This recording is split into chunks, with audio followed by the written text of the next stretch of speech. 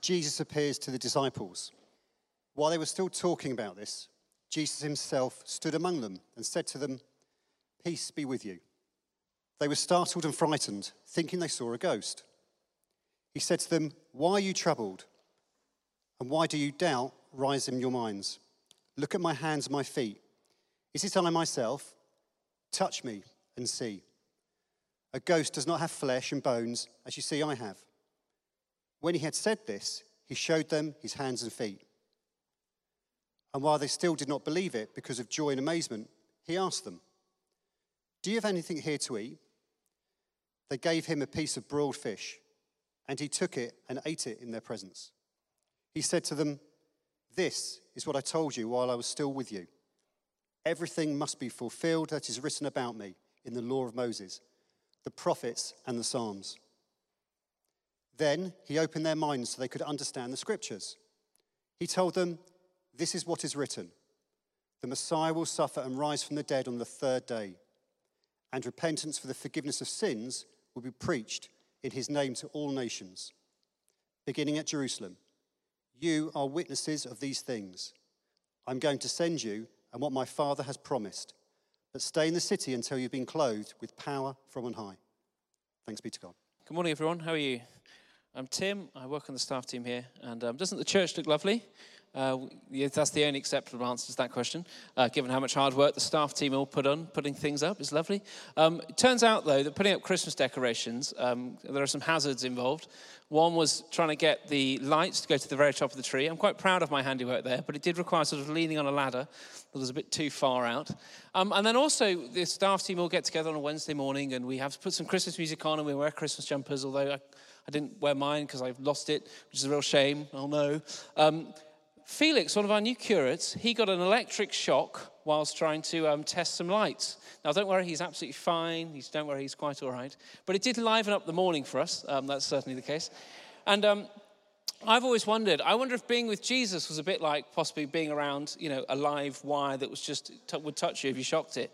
You ever thought that about being with Jesus? Miracles happening left, right, and center, people being raised from the dead, people being healed, eyes being opened, the lame walking, etc., etc. Have you ever tested a wire maybe around a field, when they have those wires to keep livestock in? Have you ever tested it to see if it was on? Guess what happened to me the last time I tested a wire to see if it was on? I got a shock. Who knew? Well, I wonder if being with Jesus was a bit like that. Shocking, because this passage, this moment today is certainly like that. It is a shocking moment for the disciples because the thing that they least expected happens. Let's just read verse 36 to 39 again. While they were still talking about this, Jesus himself stood among them and said to them, "Peace be with you."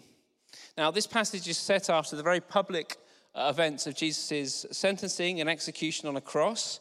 The disciples have just seen him flogged and crucified. They, in other words, dying in the most public way possible. But they've just been hearing reports that something might have happened. That's what Luke means when he says, while they were still talking about this. This being these reports that maybe some people have seen Jesus. I wonder how that conversation went. Have you heard what they said? That can't be Jesus. No way. Did you hear about the Emmaus Road? There were two people walking, and they said they saw Jesus. Surely that can't be true. When just at that moment, look at this, verse 37. Jesus himself stood among them and says they were startled and frightened, thinking they saw a ghost. But there is Jesus. He said to them, "Why are you troubled? And why do doubts rise in your minds? Look at my hands and my feet. It is I myself. Touch me and see. A ghost does not have flesh and bones, as you see that I have." In that very moment, they're talking about, could Jesus possibly be back from the dead? And he is. There he is among them. And they're startled and frightened. They're thinking they've seen a ghost. They're troubled. There's doubt going on. It's like they can't even believe what they can see with their own eyes. And even if they think it's true, well, it's certainly a scary fact. Because here is a man that they have seen die, suddenly standing among them. But Jesus reassures them. He says, "It's me, boys, and you know me. Look at my hands and my feet." And he shows them his wounds. I don't know if Jesus was wearing sandals or if he had bare feet. I don't know, it doesn't say. But evidently they could see his feet. Then it continues, verse 41. And while they And while they still did not believe it because of joy and amazement, notice there's the disbelief that comes from sort of shock, but then there's this disbelief that comes because of, oh my goodness, could this possibly be Jesus? It just says, Jesus asked them, do you have anything here to eat? Which is also one of my favorite questions to ask. Do you have anything here to eat? Jesus asked them. And it says, they gave him a piece of broiled fish, and he took it and ate it in their presence. Now, we've been going through the Gospel of Luke, looking at these meals with Jesus.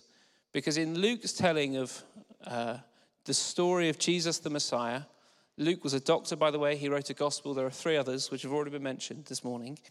In his account of it, he especially picks up on the meals that Jesus was either coming from, going to, or at. And we've been looking at these meals where Jesus is eating with people and what they tell us about his character and his ministry and his identity. And this meal today where Jesus asks some food, I love asking that question, and then receives some food, which I especially love doing, it tells us about him. It has something very clear to reveal about him.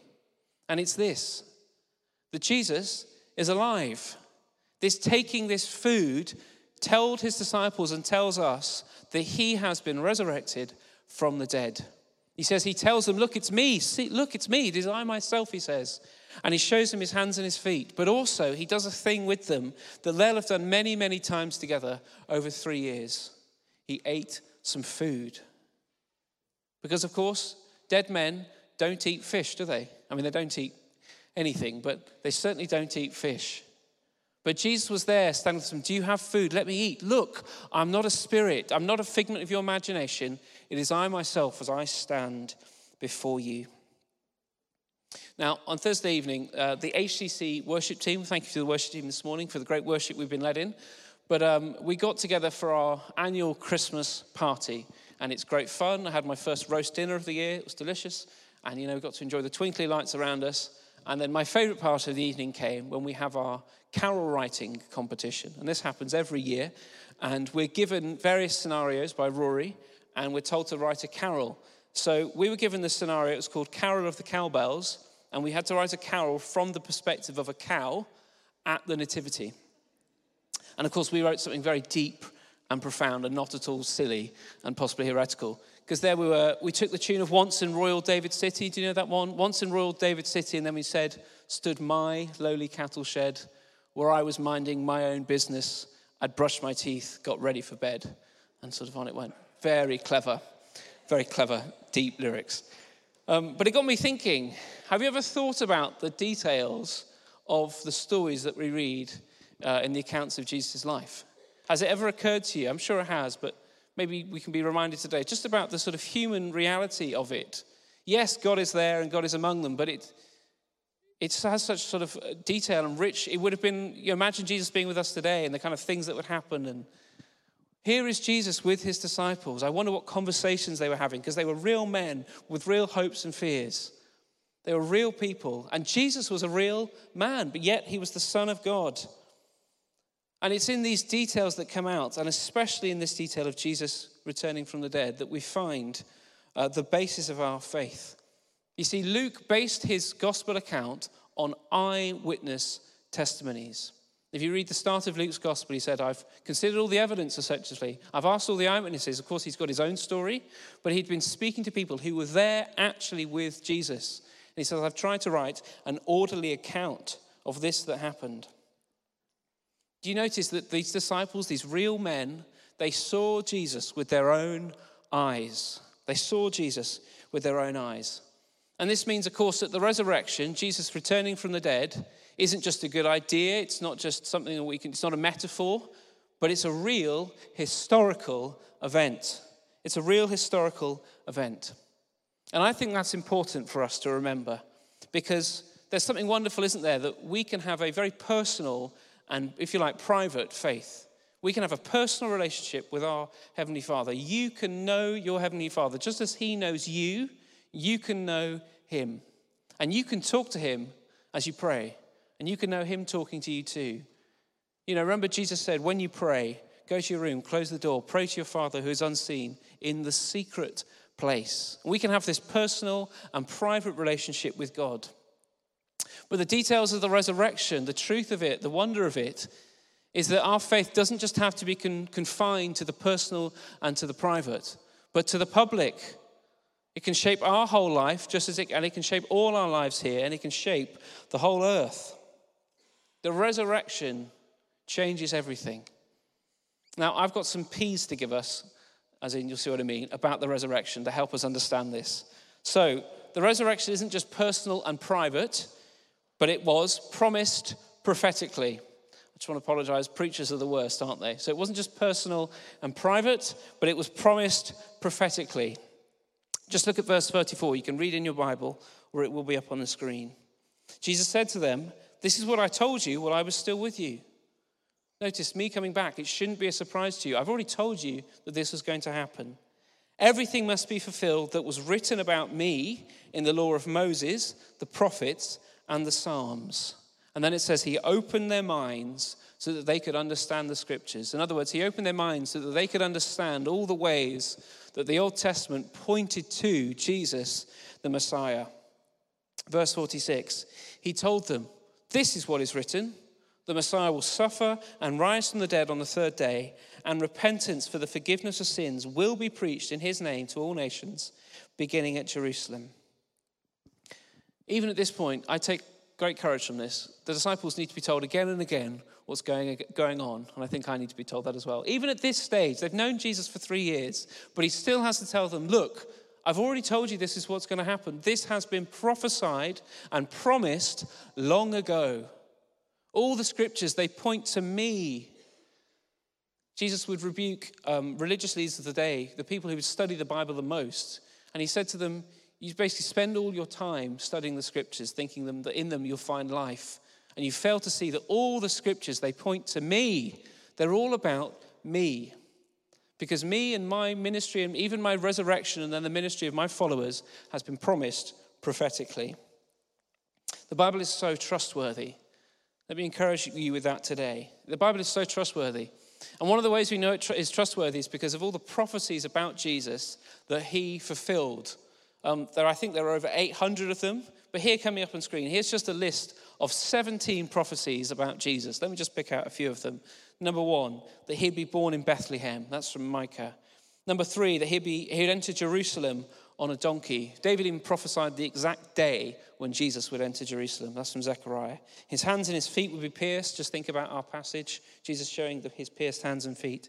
That he'd be betrayed for 30 pieces of silver. The people would gamble for his garments. That's from the Psalms. His side would be pierced. He would be buried in the tomb of a rich man. That's number 16. And from Isaiah.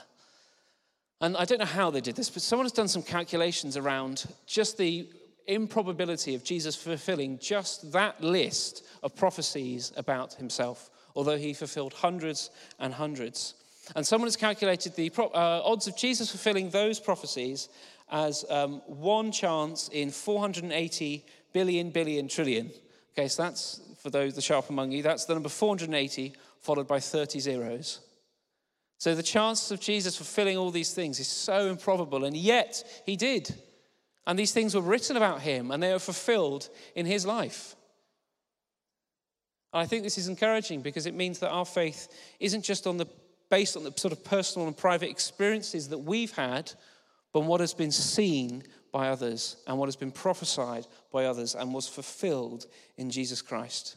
The Bible is so trustworthy, and it is the Word of God. Okay, so the resurrection has been promised prophetically, but also the resurrection has been preached in power. Sorry for the P's, but I hope you get that. Promised prophetically, but also it's been preached in power. Look at verse 48. Jesus says of his disciples, "You are witnesses of these things that were prophesied that are now being fulfilled in me. You've seen them." And then he says, verse 49, "I'm going to send you what my Father has promised, but stay in the city until you have been clothed with power from on high."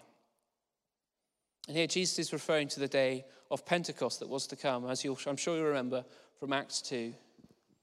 And this is important because Jesus has said, repentance is going to be preached in my name. And the implication is, right, that's you, lads. This is what you're going to do. This is what was written about. This is what you're going to do. But I don't leave you alone as you do that. You are going to be clothed with power from the Holy Spirit. You are going to receive the gift of the Holy Spirit to preach my name with power and to even do the very things that I've been doing. So if you like, the resurrection has been backed up, it's been attested, it has been demonstrated by the power of the Holy Spirit. The same Spirit that raised Jesus from the dead is at work in the ministry of those disciples and continues to be at work. And I think the evidence of that would be, just think about it. Here we are today, sat in Clapham, on a rainy-ish November day in 2022. And yet we're sat here because those first disciples saw Jesus with their own eyes and then began to spread the message in the power of the Holy Spirit. I don't know the odds on the improbability of that. But that to me is just the evidence that the Spirit has been powerfully at work. Be encouraged today that the Spirit is at work in you. God has been speaking to you. God has spoken to you. And God wants to use you just as he used these disciples so that his good news might be preached in power. Okay, so not only our faith isn't just personal and private, but it's been promised prophetically, it's been preached in power, and finally it's been publicly proven. Publicly proven. What do I mean by that? Publicly proven. Well, let's read verse 39. Jesus said, "Look at my hands and my feet. It is I myself. Touch me and see. A ghost does not have flesh and bones, as you see that I have." The resurrection of Jesus, as I've already said, isn't just a good idea. And it's not just a metaphor, something about say, we can all rise from the ashes. It's something that really happened in human history. Jesus calls his disciples witnesses in verse 48. He says, "You are witnesses of these things." And what do witnesses do? They testify. What does a witness do in a courtroom? They testify. And the disciples, when they share the good news of Jesus, they aren't saying, "Hey, here's a philosophy for you to follow. Here's some rules for your life." No, they're saying, "The one that you saw is back. Jesus Christ, who you killed, has been resurrected from the dead." I mean, just think about the way that Jesus died. He died in such a public manner.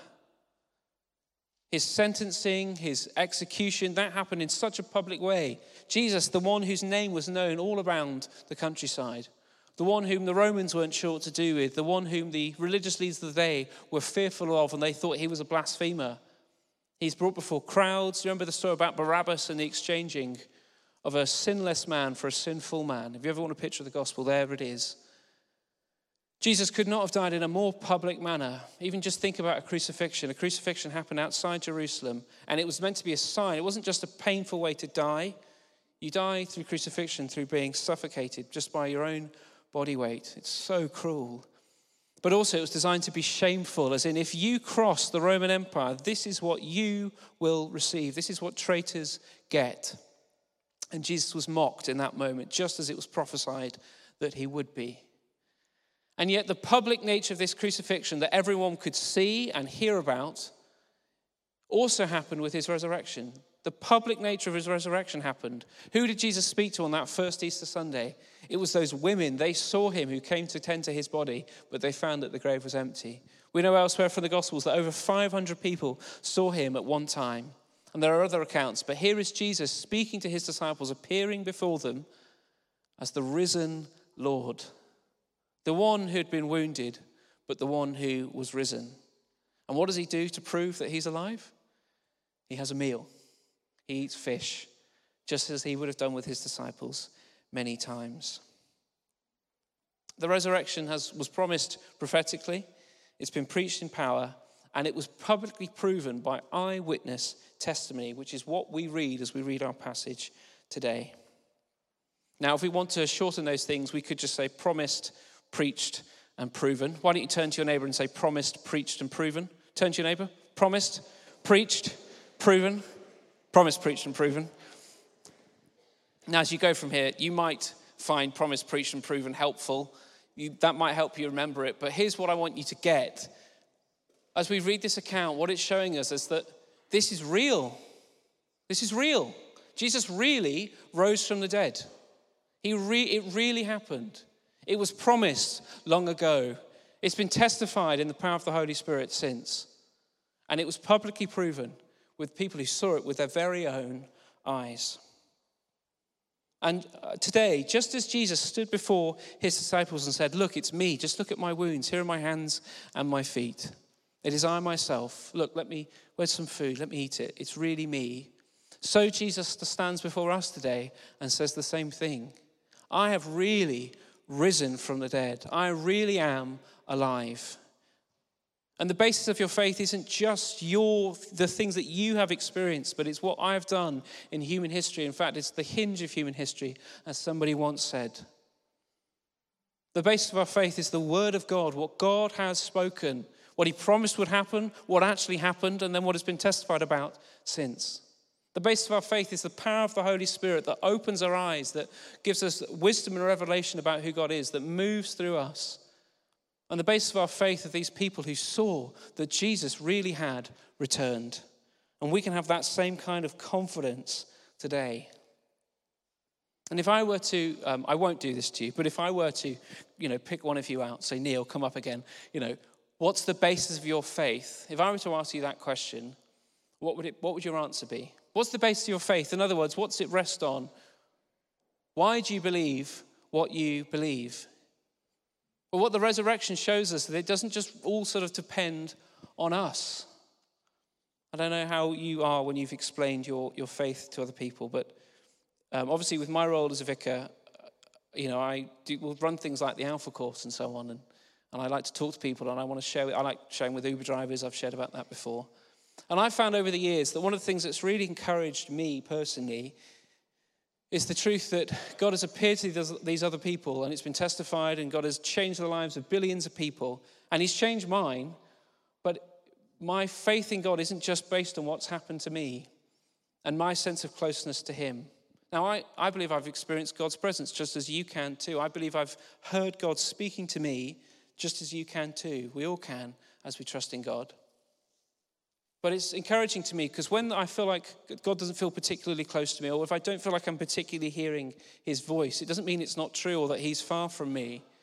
Because my faith doesn't rest on the things that have happened to me, but instead it rests on what God has done as he raised Jesus Christ from the dead. This fact, this truth, this thing that happened in human history.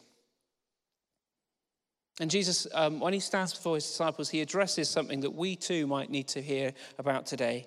You see, Jesus asked in verse 38, why are you troubled? He says, why do doubts rise in your mind? Maybe at the moment or in the past, doubt has had a part to play in your part of what it is to be a Christian. Even as you're believing, maybe. But doubt has had a part to play. Maybe it's over particular questions. Maybe it's questions people have given to you or things that have come up for you. There were doubts for the minds of the disciples. There is Jesus, stood before them, and they think this can't be real. And maybe you've had the same thought too. But Jesus says to you today, you can trust me. You can trust me. It's really true. It's not too good to be true. It's so good, and it is true. And also, I want to say, as I was preparing this, there might be just a few of us today, and you might have personally or be thinking about death. There might be a few people here today, just a sense of fear around death. And I want to encourage you that Jesus' resurrection can mean your resurrection. You see, Jesus is the one who's defeated death, and he says, if you trust in me, I'll get you through death as well. In my Father's house, there's many rooms, and I've prepared a place for you as you're trusting in me. And you might have that fear for yourself, or it might be if there's someone you know, maybe a family member has died, or maybe there's someone you know, maybe they're in hospital at the moment. With Jesus, death is not something to fear because he's defeated it. And he's proved who he was by rising from the dead. We have nothing to fear in death because we know the one who's defeated it. We can have such confidence in who Jesus is. We can have such confidence that he really was the Son of God, that we can really know forgiveness for our sins, that we can really know the hope of heaven. And it's with that in mind, if you like, I just want to repeat what Ed said. And I want to ask, who are you going to invite to come to a Christmas service this year? And who are you going to talk to? Who are you talking to? Who are you praying for them to come to know Jesus Christ? You see, Jesus said to his disciples, repentance for sin is going to be preached throughout all nations, starting in Jerusalem, but it's going to go through all nations. And Jesus still means that. He means that about Clapham in 2022. So his mission is still there and his commissioning of us, but also the promised power that he had for the disciples, he gave to the disciples, is available to us as well. See, our faith isn't just this personal and private thing, although it can be, and that's a joy. It can be this public thing as God leads us in his power. Jesus says, stay until Jerusalem until you're clothed with power from on high. And maybe some of us there, you just need to be reminded that, yes, you've been filled with the Spirit so that you can know who God is, so that the Spirit can testify to you that you're God's child. But also, there's this power available for you so that you can move and you can share what God's done. Even the miraculous, even the signs that would point to Jesus. And so that you can be moved with compassion beyond what is natural as you serve people. God has power for us. Yes, he has peace for us. Yes, he's got joy, all those personal things we can know. But also, we've got his good news and we've also got the power to share it as well. Stay in the city until you've been clothed with power from on high. And the same confidence that we can have, that it's true for us, is the same confidence that we take into the world, if you like, that we take into our relationships, that we take with our family members, with those that we work with, those that we know, our friends and so on. The same confidence that it's really true and it's really real means that it's not just true for us, but it's true for them. Jesus is their Savior, and we're inviting people to come and to know him.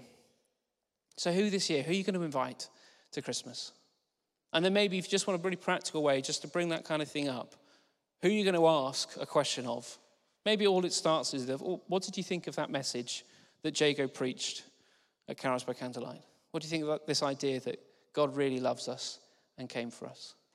And maybe just see what they say and then just use that as a chance to share what you believe, remembering it's not just true for you, but it's the truth. Jesus is the way, and he is the truth, and he is the life. And he was promised prophetically. He's been preached in power ever since, and God wants us to do the same thing. And the resurrection was publicly proven. And it's as we trust in God, we can know just such confidence in ourselves, and we can know God using us as he moves through us to bring his good news to those around us. Amen. Amen. Let's pray together, shall we? Let's pray. Lord God, just thank you so much that we know you and we know your love. Thank you that your wounds mean that we can know forgiveness. Thank you that you've taken our sin upon yourself. Lord, help us not to take a personal friendship with you for granted. Lord, I just pray for anyone here who is experiencing or is considering doubt in some way. I just pray that you would encourage them, strengthen their faith today, Lord. And Lord, we pray that we would be those who share you in the power of the Holy Spirit. Lord, we acknowledge we cannot do that sort of thing in our own strength, but we thank you for the strength that you provide to share the good news that Jesus is alive. Amen.